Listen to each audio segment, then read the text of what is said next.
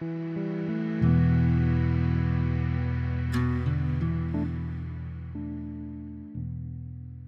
everyone, and welcome to Making Remote Work.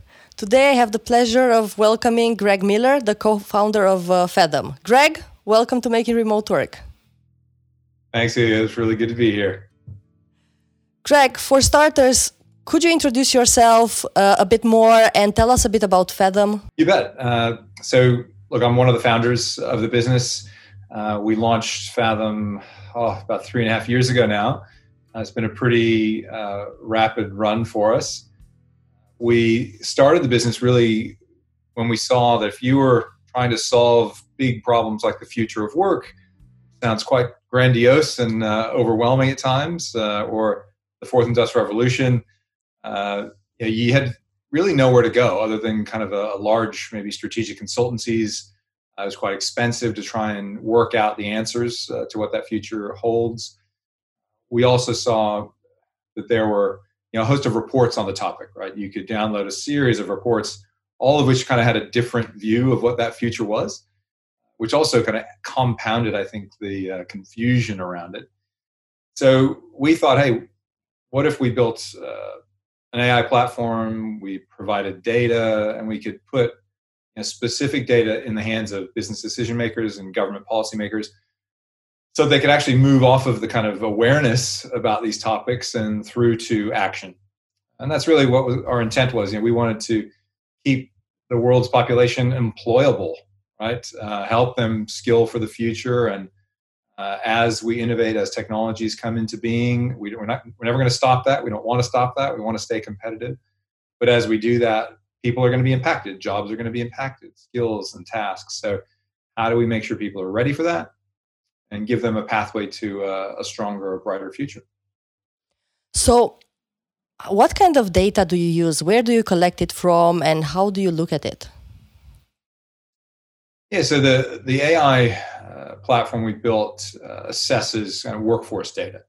Now, there's a lot of data already in Faethm that we've built out over the last 3.5 years, consuming entire census data sets, workforces in multiple countries around the world, consuming the entire ILO workforce data set, plus obviously a lot of our customers and what we're seeing in their data.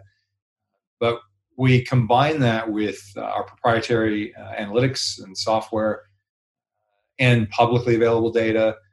And then we play back to our clients new information, new insights, new data about these impacts from external forces, whether they be AI, robotics, or COVID-19. What are the impacts going to look like? How are they going to manifest themselves over time? And then that's really where the action starts, right? Now that we have those insights, the data, we can start turning them into action. I mentioned there's a lot of data already in Faethm. The occupational ontology we've built now has over 5,000 job families in it, basically covering every known job on the planet. Okay, we're not quite to the jobs on Mars yet, but every job on the planet we've got in Faethm. We've defined it across skills, knowledge, soft skills, context required to do the job, but also across every task. So every job task, what is it I do in my job? How do I spend my time? All of that underpins the platform, which I suppose on one hand means we need a lighter footprint of data from our clients. So it's really, when I say workforce data, that might sound daunting, but it's a simple set of data looking at the types of jobs in the workforce, where they work, what their compensation looks like, what their org structure looks like, even things like gender and age. Not to ever assess that with the AI. So things like gender and age never go into the AI, so there's no chance for bias to be created. Really looking at the outputs. So I know where technology impact is going to manifest itself, and I can prepare for things like making sure my diversity and inclusion is maintained or is going in the right direction, that age groups in my workforce aren't materially impacted one way or another, or that I'm able to prepare different ethnicities within my workforce for this future state if they're at a higher or lower level of risk. And I was kind of impressed. I was listening to Mike talk about it, and the kind of parallelisms you found between accounting and cybersecurity, and how those jobs can transition, or that's one pathway for transitioning. Who's using this? Absolutely. Absolutely. It's I think for most HR professionals, some of the insights from Faethm can be challenging, maybe new. Not many companies out there, I would suggest, at least the ones I've met and the kind of hundreds I've met over the last couple of years, have a career path that says, "Hey, accountant, we're going to turn you into a cybersecurity analyst." Yet, if you get rid of your biases that we all naturally kind of have and build over time, and we think about the people we know in those jobs or the job titles, and just put that aside, say, okay, well, what are the skills? What does it take to do the job? The analysis capabilities, the working with numbers, and the assessments that an accountant might have. Let's look at that cyber role. What do they need to do their job? And we start to actually do a complete skills gap analysis between any job that exists. But of course, we're looking for those with a proximity in skills, right? And if you look at soft skills needed for those jobs, some of the skills needed for those jobs, they're very well aligned. Where we see the divergence is mostly around the technology, as you can imagine, side of things. So that's where then we see the focus. So that's where learning and development professionals can come with a curriculum and say, all right, I can fill that gap. In fact, we have partners in our ecosystem now, both here in Australia, but also in the US, that are filling that gap from accountancy to cybersecurity in less than 6 months. Less than 6 months. Think about that when you are out now trying to recruit cyber roles and you can't find them. You're a bank, you're a government. I mean, every organization, every industry is trying to recruit that role. And either they're too expensive or they literally can't find them because we can't produce them fast enough. So you would think, the natural response would be, well, let's look internally and see who's got a good enough skills match and then give them the curriculum they need. So, it's a real pathway and one of many that we kind of uncover and showcase as clients who use the platform. Yeah, for sure. Who are your customers? Is it more governments? Is it big companies? Yeah, it's large enterprise. I mean, for us, that's everywhere from 1,000 employees to 400,000 employees. So it's quite a gamut in our current customer base. If I look at the most active kind of industries, I think government is probably number one, and maybe followed by financial insurance services, number two. And I can tell you, they're very different reasons why those two are kind of at the top. If we look at government, they are typically the biggest employer in any land. So they have the same issues to resolve and future to create that a bank does. But they've got a very large workforce and an incredibly diverse workforce. You have education and healthcare and police and finance. You have kind of everything that exists. So it is quite a challenge. Now, they've got to solve that for their own people, particularly at a time when most of us are expecting governments to digitize their services. So that requires the governments to have a different level of skill to do that. So how do they prepare what is sometimes a lower skilled overall workforce for that kind of digital future? So that's a challenge that all industries, I say, share. But government also has, the carriage of all of us, right? They have to think about this issue across every constituency. How do they write the right policy? How do they make sure the education system is ready to prepare every industry and every worker for this future? So a very active space for us with governments all over the world as they look at their own people, but also their marketplaces. And then, contrast that with banking, insurance, and financial services, where what we see is they're automating faster than any other industry. Therefore, they're very attuned to the people impacts. As they roll out those automation strategies, those automation technologies, and they're transforming their workforce, what's happening to those people? How do they find the right transition pathways? And we talked about accountancy. Well, look, that's a pretty high-skilled function, right? We can apply those accountants in many directions. But if we start talking about, insurance clerks or tellers, not quite as skilled as an accountant, what's the right pathway for them? It's probably not cybersecurity. And in fact, in a lot of those cases, it's not in their own industry. Those lower skilled jobs we find are going to have to find the right pathway outside of, in that case, financial services and potentially into another industry. Oftentimes what we find in Faethm when we're looking at the financial services industry, it's actually healthcare is a viable pathway. The lower skilled jobs in, say, home healthcare aides, I can get a certificate to have that job pretty quickly, and it requires some level of people skills, if you will. So that industry is booming, right? So at a time when thousands of people are being made redundant in banking as automation strategies come in, we have to find other industries that need those skills, find the skills maps, and get them the reskilling programs, either through companies or outplacement or from the government.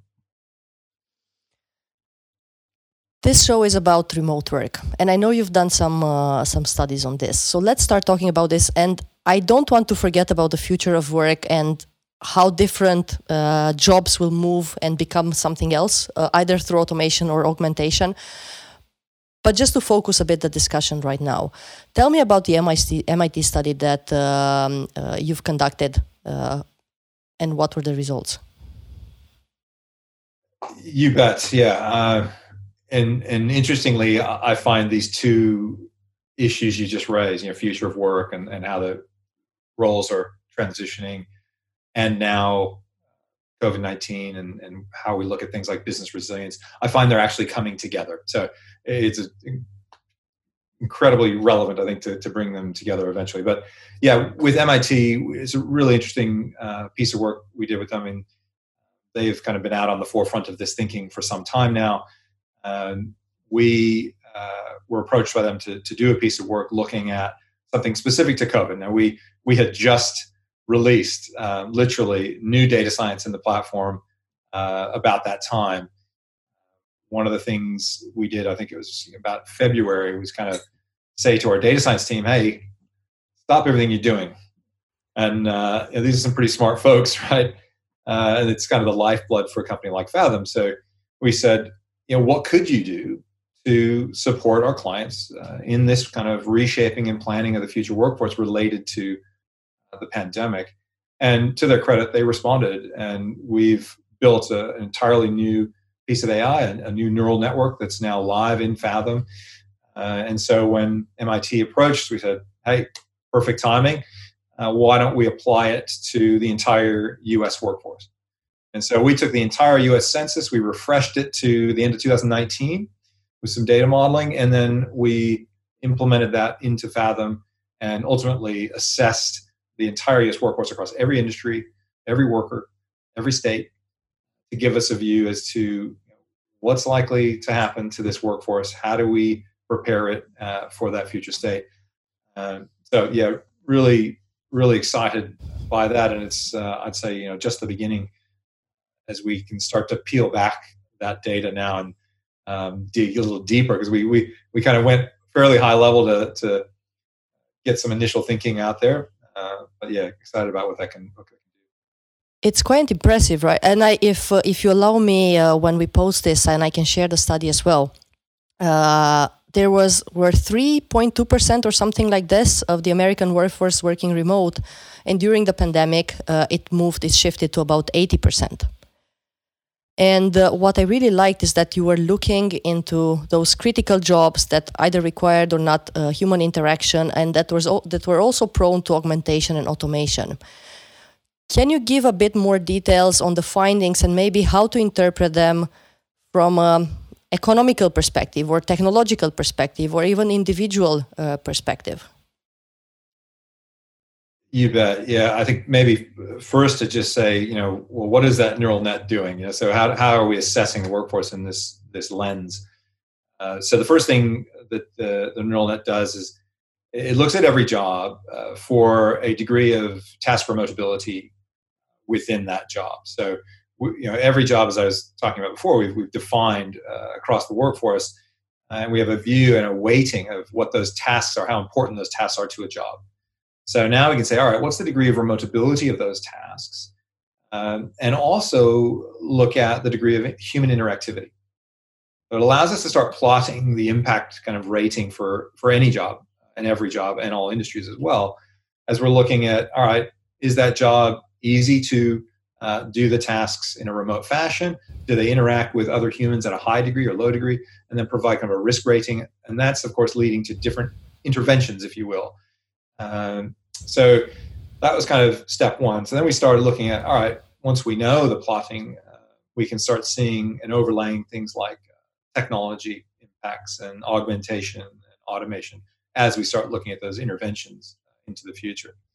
But if you take the category of, say, high risk or high impact, I should say, jobs within that assessment, you're going to find what a lot of healthcare, nurses, for example, policing, education, jobs that need to be out there.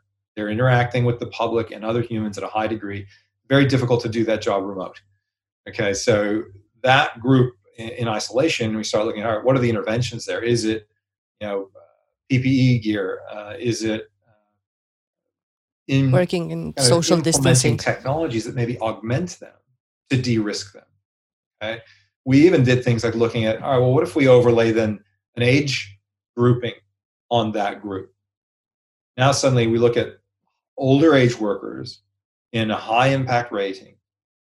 That's a group, for safety reasons, we really need to think about, hey, where could we reskill them into other parts of the workforce to de-risk them and move younger workers into those higher risk jobs, at least for the short term, because we can't have that kind of risk to life and limb in that time. So some really interesting things. Now, we can look at the other end of the spectrum and say, well, what about jobs that easy to remote? I mean, you mentioned the numbers, how many kind of organizations were remoting their workforces. A lot of those workforces was in a jerk reaction. Quick, everyone, you're going home. Oh no, I forgot. 20% of my workforce doesn't have laptops. Now what do I do? So just because I sent everyone home does not by any means mean we're productive. We're able to contribute. We're able to meet the challenges of our clients. So assessing that task remotability is only one factor. I think when we look at that group of jobs that are in the low impact, that's becoming a discussion now and a use case to say, all right, how are we reshaping the workplace, not just the workforce itself?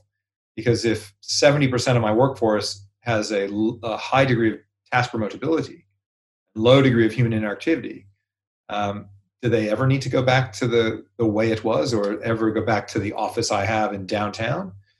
Look, probably not. I think what we're seeing of those numbers is we're kind of dividing up that group. There's a subset within that group that can be just as productive at home. They're going to stay home probably the rest of their jobs in that organization, or lives in that, careers in that organization.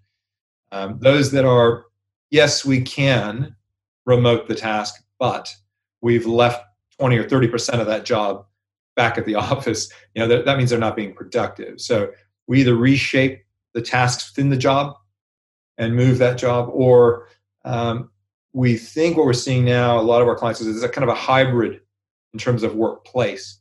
So 2-3 days a week, yep, they're going to go into the office. Guess what? Office looks nothing like it did before.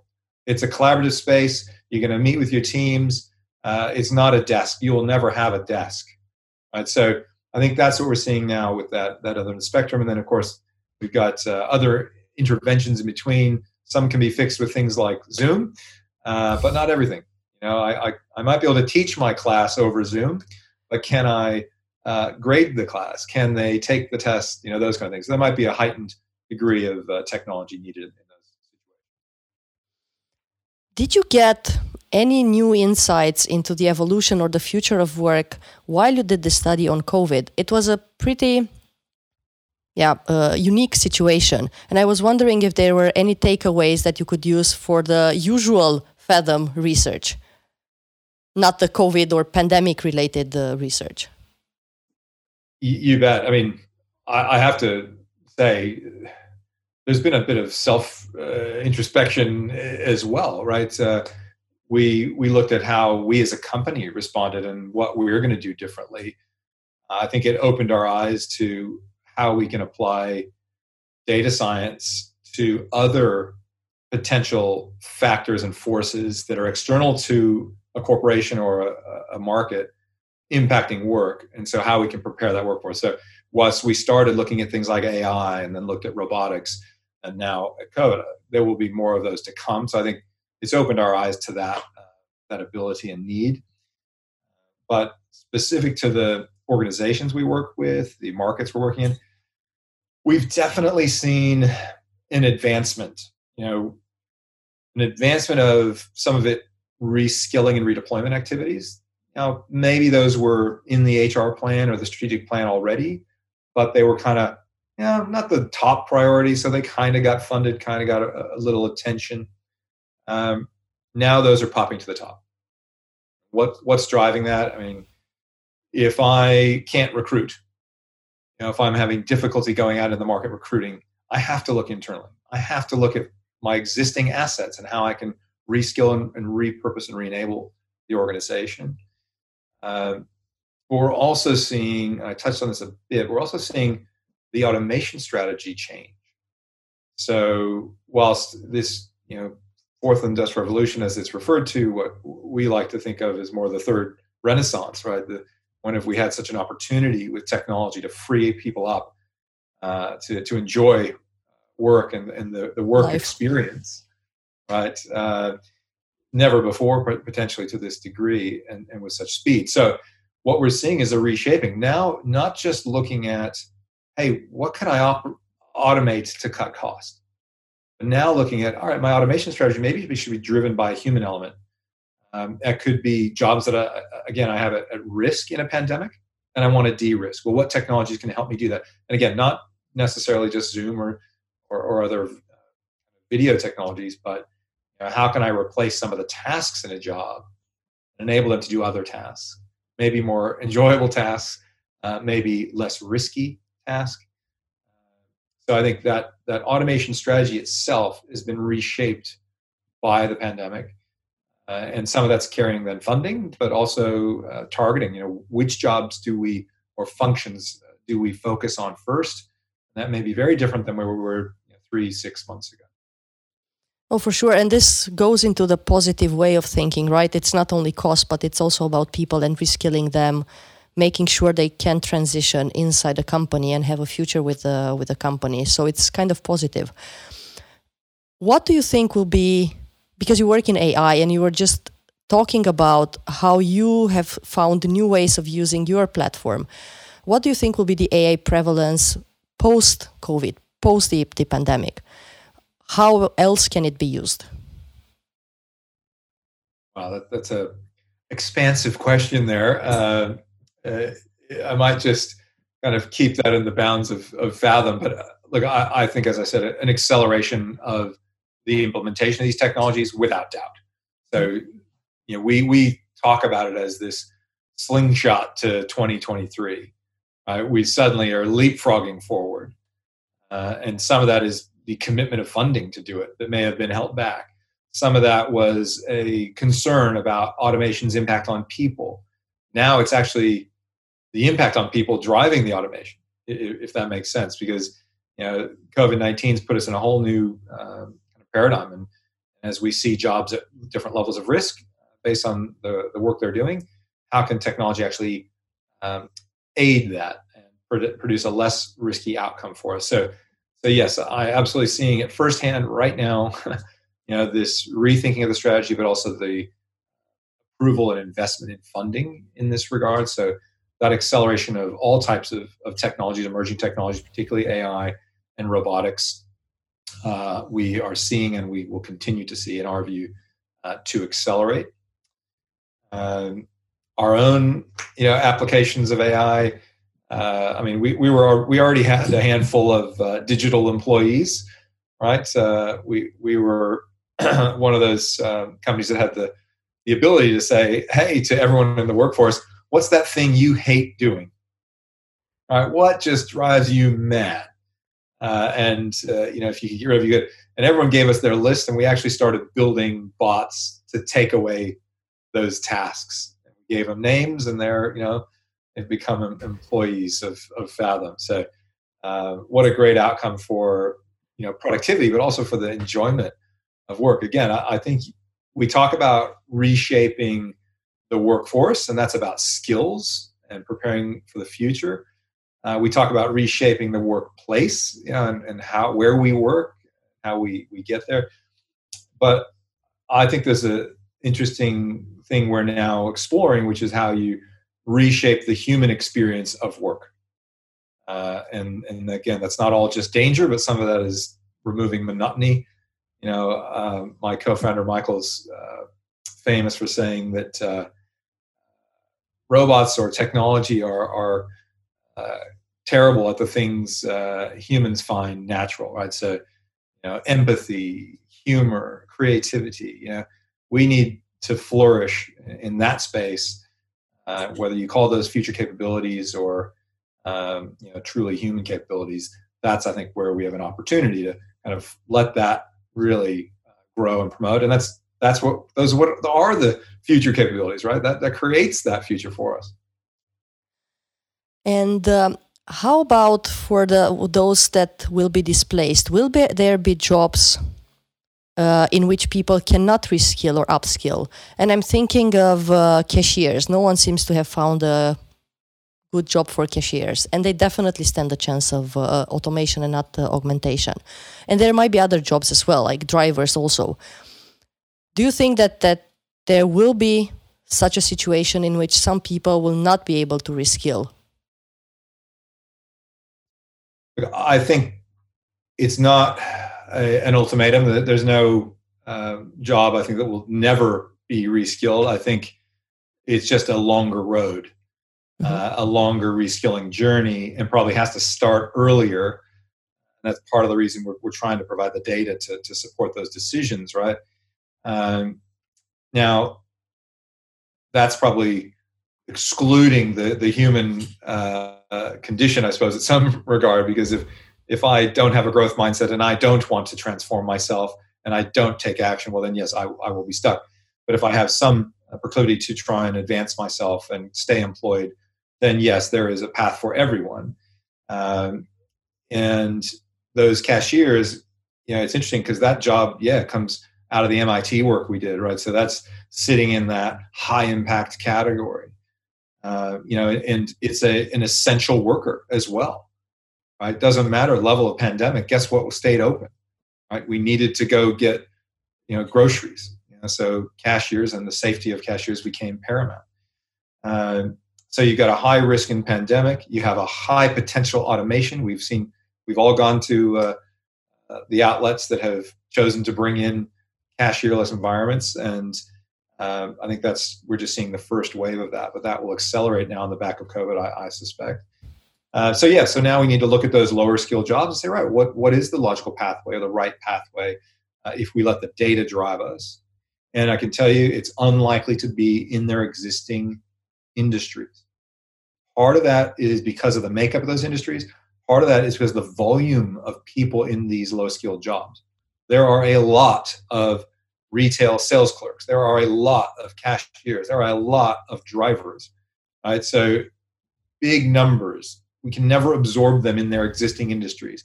We're going to have to transition them to other industries and absorb them across the entire market. Now, I also want to point out, I think there's often a missed element of the future of work. And, we've stopped talking about it in that light. I know most people it resonates, they get it, so I'll still use the words, but we think of this as the evolution of work. Right? It is not future and too daunting for me to get started. It is yesterday. Okay? And it's continuing, but it's evolution. It's little steps we can take right now. It's not too big, and it's also not the next CEO's problem to fix, not the next minister or senator's problem to fix, right? This is now. No. It's an evolution. So I think if you bring that context, then you have to not just look at automation. And you mentioned augmentation, jobs that are impacted but stay in the workforce and need to be upskilled. But you must also look at what we refer to as addition. Okay, we all know there's new industries forming on the back of these technologies, but there are also new jobs in every organization needed related to the implementation, running, and maintenance of these technologies. And they're not all deep technical roles as well. There's a variety of types of work. But that addition is critical because those become target jobs.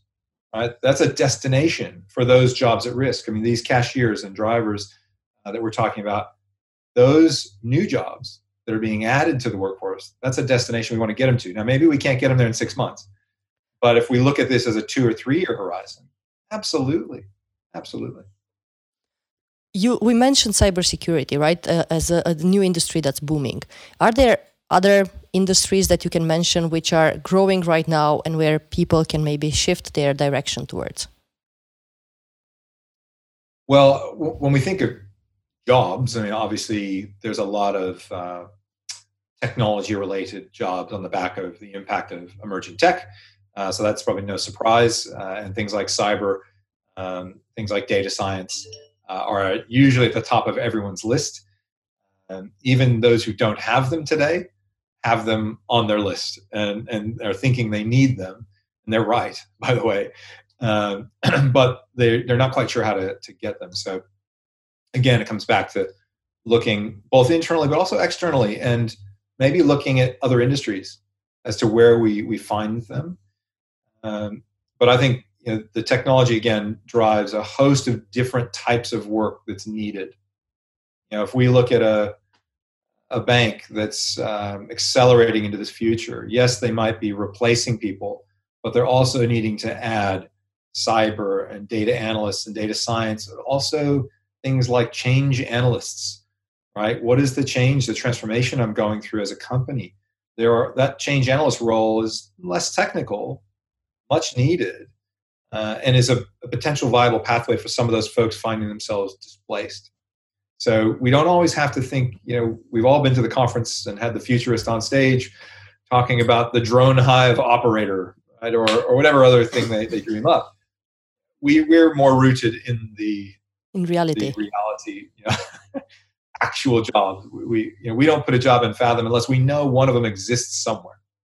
Okay. Now, for many of our clients, they have no idea what that job is, but we know it exists. Someday they're going to probably need one. So if we're rooted in that reality, this is not a futuristic transformation. As you say, it's cashiers now. It's accountants now.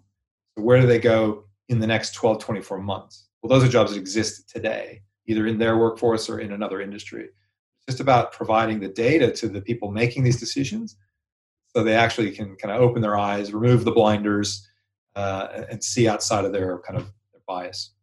And this is one of the reasons why I was asking you, because, and I like the transition of the word as well, from the future to evolution. It does reflect better on what's happening, and it's indeed less fearsome.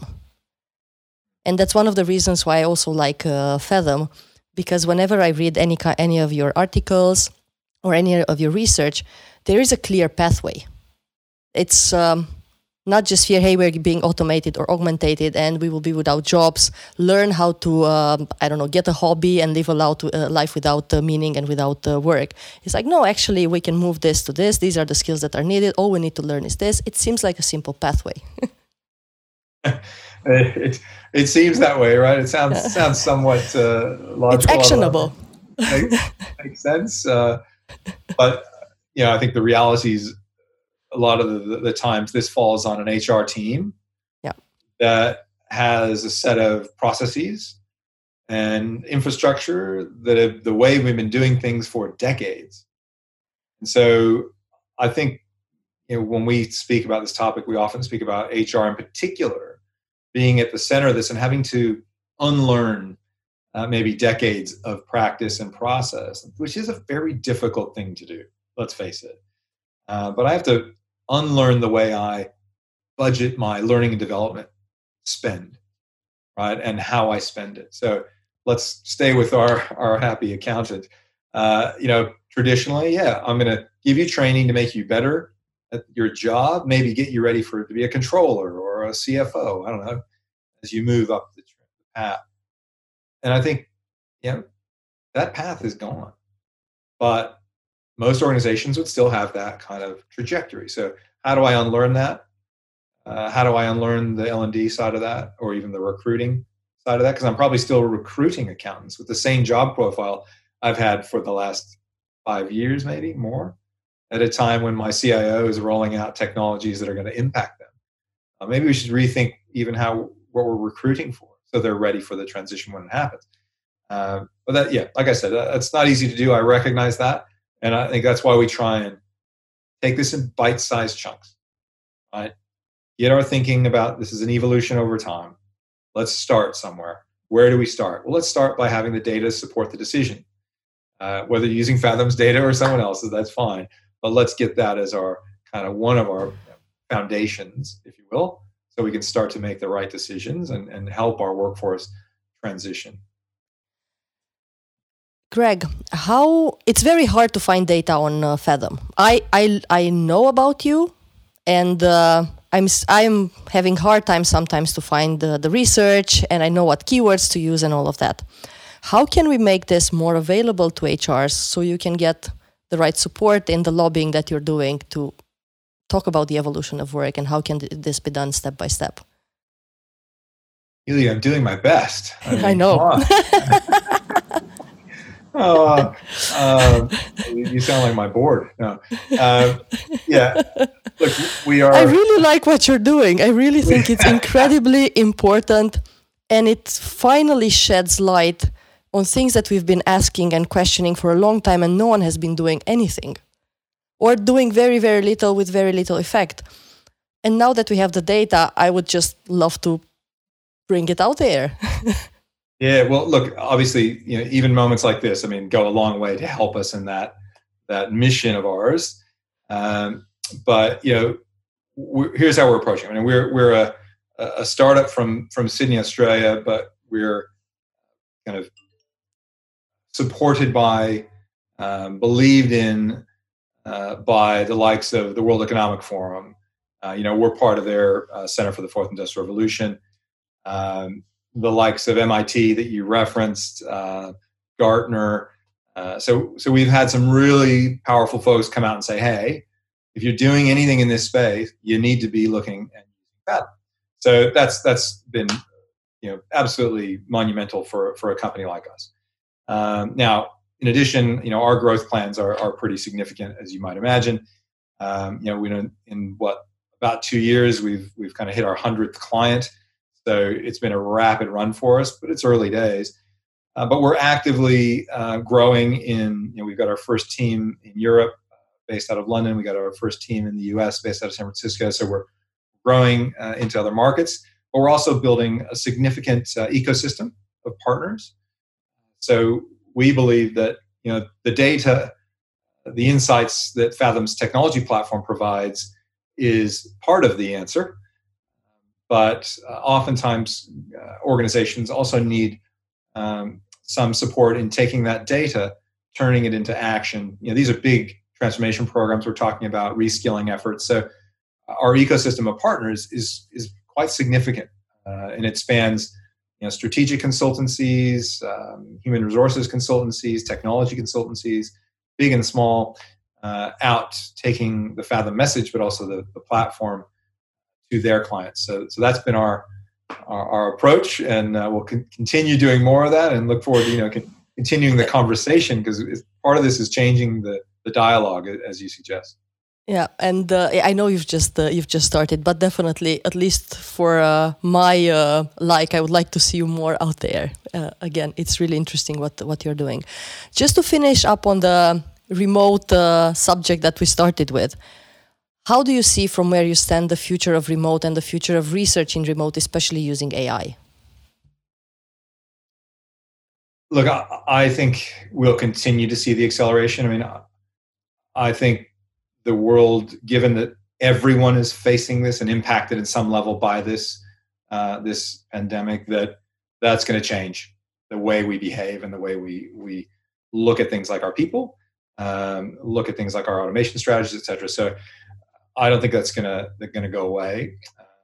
And I think the reality of preparing ourselves for the next time this happens, we have to consider that, right? And so simply going back to the same way we worked and places we worked and the shape of jobs isn't going to fly in that kind of a future. So the next time this were to happen, if we had a workforce that was prepared for this technologically, but also with skilling programs, then this doesn't become the shutdown that it has become. and we'll continue to provide all the data we can to support that. I mean, Faethm's vision of keeping the world's workers employable doesn't stop there. I mean, we apply Faethm in the education space as well, so that we make sure we're building the right curriculum. We apply Faethm even in the kind of investor space, how we make investment decisions based on how companies are treating automation. Are you automating responsibly? We think that should be something companies are judged on. We can't simply pass the buck, as it were, on to those who have been automated to try and figure this out and absorb it. Corporates, governments, and individuals all have a role to play into preparing for that future. Greg, thank you so much for doing this at this late hour, and do enjoy your dinner.